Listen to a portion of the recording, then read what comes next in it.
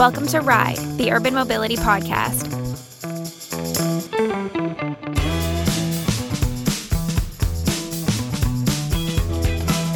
Welcome to Ride, the Urban Mobility Podcast, hosted by me, Martin Carl of Cavetic, and me, Johnny Combe of Pay by Phone. Ride, the Urban Mobility Podcast, takes a look at the impact of new business models and new technologies on urban mobility from a global business perspective and explores how each new solution fits into the wider mobility ecosystem.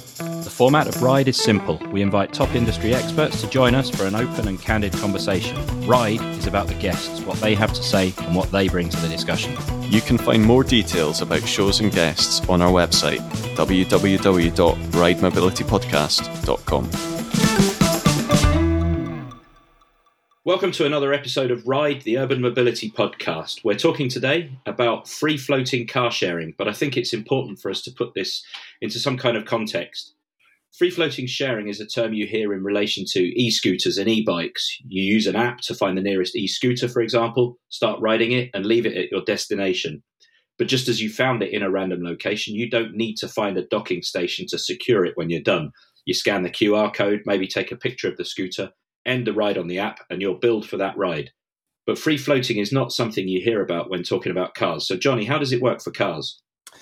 Car sharing is where multiple people use the same car.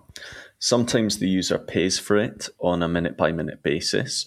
So the fact that it's free-floating means that those cars don't need to start and end in the same place as a traditional rental vehicle would.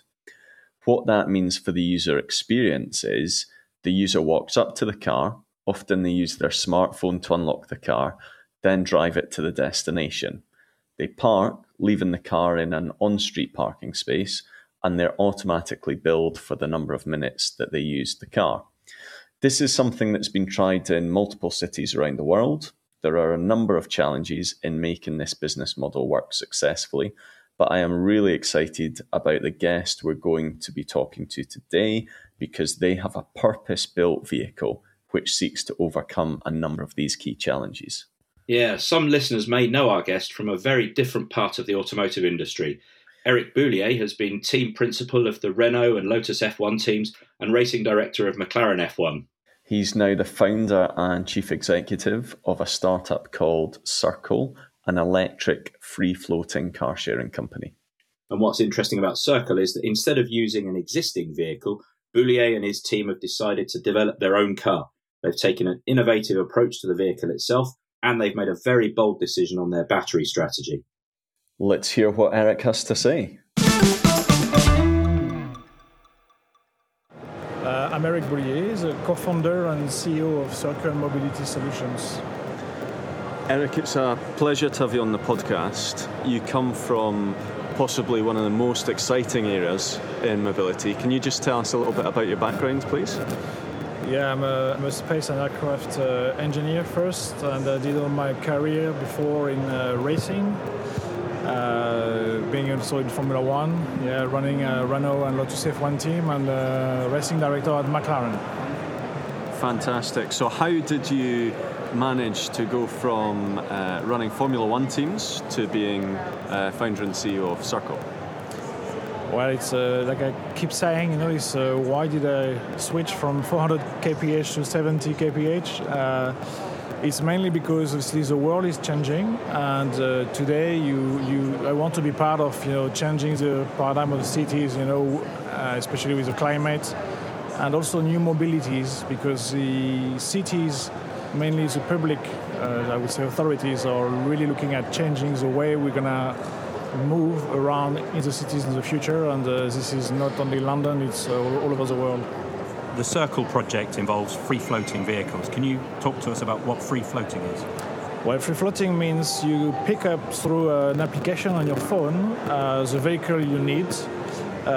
You go where you have to go, drop it, and you just pay per minute the use of this device. And who uses those vehicles? Well, I think today there is more and more a shift in the way you want to be mobile into cities. We come from, obviously, you own your vehicle and you keep your vehicle all day long. The future is more about multimodality. You might takes a tube in the morning, go for a lunch, pick up a sandwich with an e-scooter, and goes then for a gathering with little pods like Circle as design, because it's more convenient at that time. Eric, we've seen a number of players move into this free-floating space and then subsequently withdraw a few years later. Can you tell us what some of the challenges are of being successful in this space, and if you can speak to why other players have moved in and then subsequently withdrawn? Well, it's like any new market, it's you need to have your base and to build the culture around it as well. So a lot of these operators, like you said, have started maybe too early or with a different strategy. You also have to put into consideration that the use of the mobile today is completely different now. We all have this connected phones. And we also get used to now change the way we can consume, the way we want to move or whatever. So I think there was time, maybe some of them was too early, some of them are still here today, and they're actually bouncing back, I think about Lime, for example. We're still the number one leader into this new micro-mobility. And all of them had to move on and to listen to the customer needs. And if you look at, for example, the e-scooters, the first generation of e-scooters was not connected at all. And for them, it was very difficult to know what the consumer was doing with, where they were. They had to recharge it. And if you look at the latest generation of e-scooters, there is a swappable battery system. This is fully connected to the 4G or to your phone. And obviously the monitoring then of these devices now makes it profitable, so which was not the case a few years ago. Eric, your business is not one of the operators, but you're supplying the vehicle which the operators are using. So can you just tell us a little bit about how your business model works? So first of all, it's not only the vehicle. The vehicle is a visible part of the iceberg, if I may say this, because we also offer the complete solutions. When I say complete solution, it includes the digital aspect, the connectivity aspect, the financial aspect. And the reason why I'm saying this is because to be successful in free floating, you need to be visible to your customers. When you're in the middle of London, if you want to pick up a solution, a mobility solution, so you just pick up your phone, and through the geolocalization, you know where is the device you want to use. If it's 10, 15 minutes, 20 minutes walking distance, you will not pick up this option. So you need to have a massive number of opportunities around you, and obviously at walking distance, because you don't want to walk too long. So that's a key point. Deploying a massive amount of pods, for example, is obviously, in terms of capex, much more expensive than e-scooters or e-bikes. That's why we are offering all e-leasing solutions for the operators. So then they can achieve their market, match with the needs of their market, and deploy straight away a massive number of possibilities. Are you able to talk about the operators that you have either lined up or that you're going to plan to work with?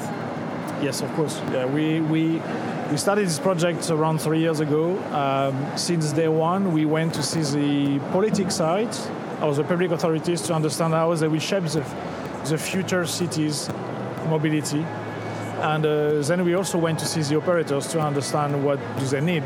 And we built a very strong relationship with most of them to be able to have a regular catch-up and to address all of their pain points in terms of profitability or sustainability and operating such a free-floating business. Martin and I have had a pleasure of looking at the prototype vehicle that you have. Maybe you can tell us a little bit about that. What are some of the things about the way it's been manufactured that make it particularly suitable for this target market? So in all of these pain points I've said before, we had to address obviously the range of the car. By achieving this, you need to have the lightest car as possible. So we based our pod on the L7E European regulations, it's called, which is 450 kilos without batteries. Thanks to that, we were able as well to address the main pain points, which is obviously having a swappable battery system in our pod, rather than having the operators being obliged to send a jockey, bring the car back to the next recharging infrastructure, and it costs money to do that, but also the car is completely immobilized for all the recharging time.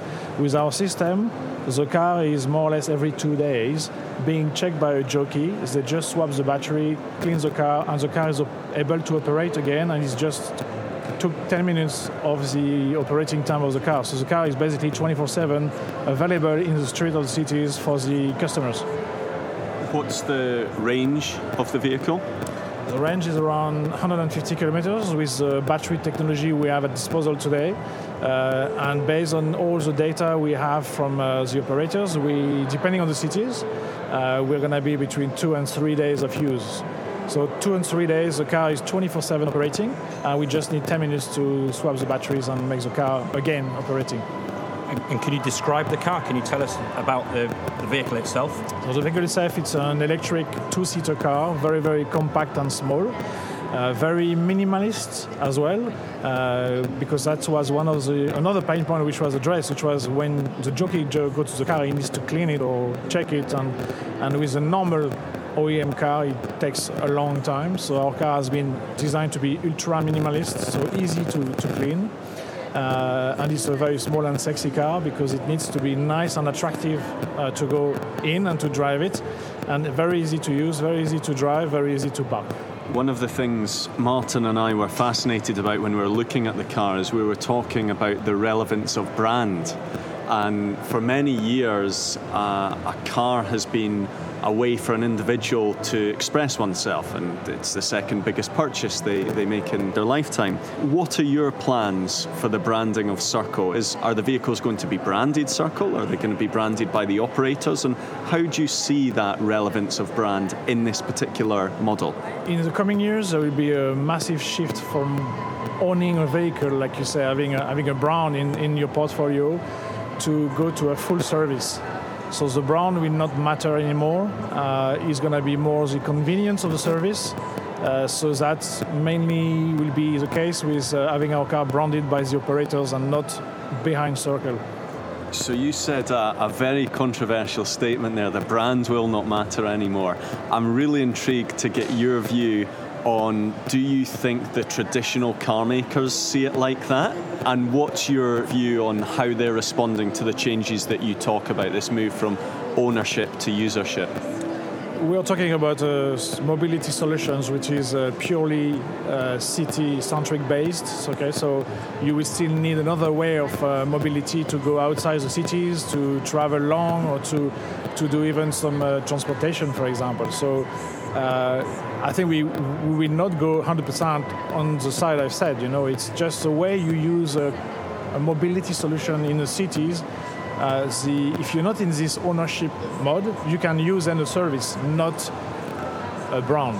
Okay, so that's what I mean. You know, so it's a different way to consume mobility services, which is specifically designed for cities.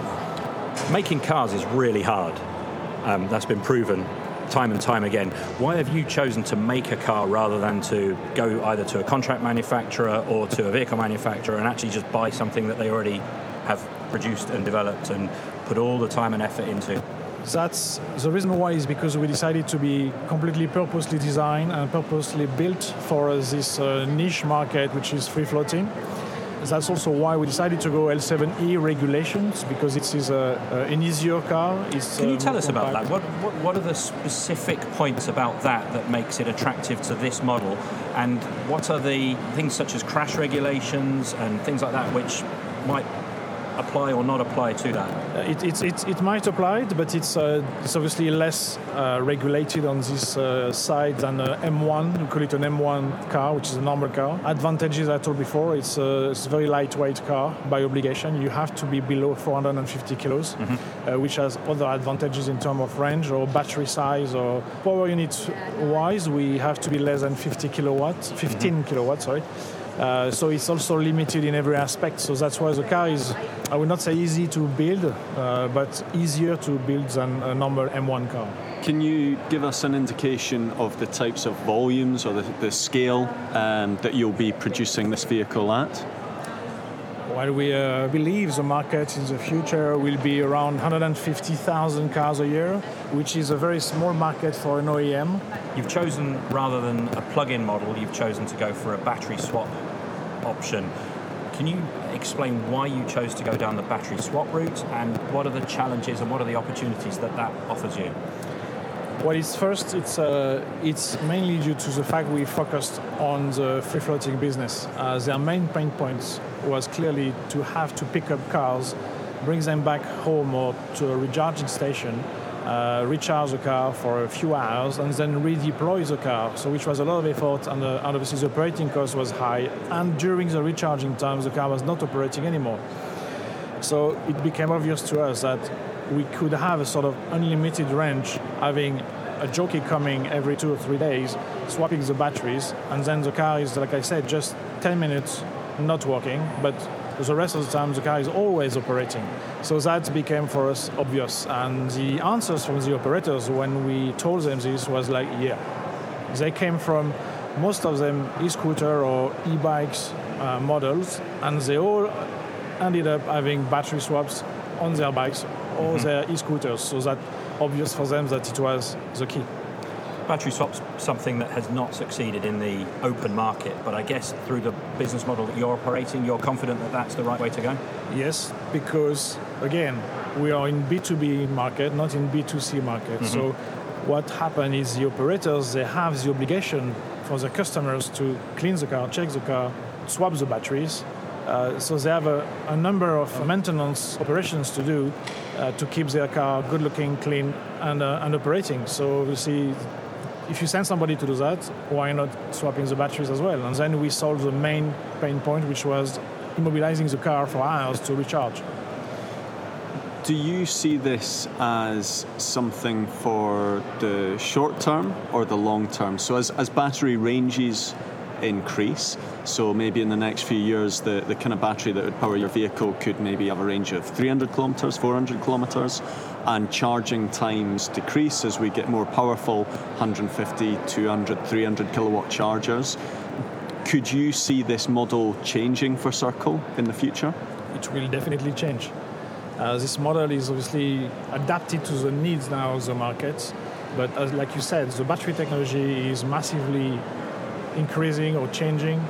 The recharging technology as well in the future, so we might have a second generation of Circle cars which is going to be different technology. The autonomous vehicle as well is coming in, so maybe one day also you can have a Circle car in the cities being autonomous. So that's obviously the way we have to look at, and it's an exciting challenge for us to follow the path of this. Is autonomous a technology that you're anticipating and building into your business model? Not yet. Now we have a need to supply these services for the customers and for the operators first, but we follow very closely what's going on in the autonomous world, because obviously that's going to be a big part of our model in the future. Another unique thing about your vehicles is they've got occupant monitoring. Perhaps you can tell us a little bit about why that's important and the place that it has in this free-floating model. One of the other pain points, I'm sorry I keep saying pain points, but this is how we call it between us, for the operators was to not have a fully connected car by using an OEM car. By not having a fully connected car, they can't get all the necessary data to, let's say, profile the driver, to monitor the car use, which sometimes they had obviously the surprise to find the car broken or whatever. Our car is fully connected, has a lot of sensors. So first, we know how the car is driven. We know if the car has an issue. It allows us as well to obviously monitor through a dash cam system. I'm not controversial. Dash cam system, there is one on the outside for insurance reasons, but there is another one inside, which when you leave the car, switch on, and thanks to this ultra minimalist design of the car, the dash cam can detect if you forget something. It can be you forget your bag, or you forget your garbage, or whatever. It can be as well you are smoking or whatever. So we can then directly connect with the customer and obviously allow or not the locking of the car until this has been fixed. It also allows the operators to, like I said, profile good drivers or anything which give advantage for good drivers. It can be an insurance reduction cost, so it can be anything which we can help the operators to monetize their business even more. Finally, I'd love to know a little bit more about where you plan to launch these schemes and some indication of scale. So we're not talking about scale now because there's some contract in place with some operators already because our product is very attractive to them and they want to deploy it as soon as possible. So the burden is on us now to deliver as early as possible, but we plan to have the first cars in the street by, let's say, first quarter of 2023. Eric, it's been a pleasure talking to you about this fascinating business model. Thank you very much. Thank you, Eric. Thank you. Ride, the Urban Mobility Podcast, is brought to you by Covetic and Pay by Phone. Learn more about Ride podcast partners at www.covetic.com and www.paybyphone.co.uk. This episode of Ride was recorded and produced by Martin Strong. Natalie Webster provided marketing support and Thomas Novak provided expert insight, and project management was led by Segal M. Boutin. If you like our podcast, please rate it. A 5-star rating will help us reach more listeners. For episode notes, to find more information about Ride, or to sign up for updates, visit www.ridemobilitypodcast.com.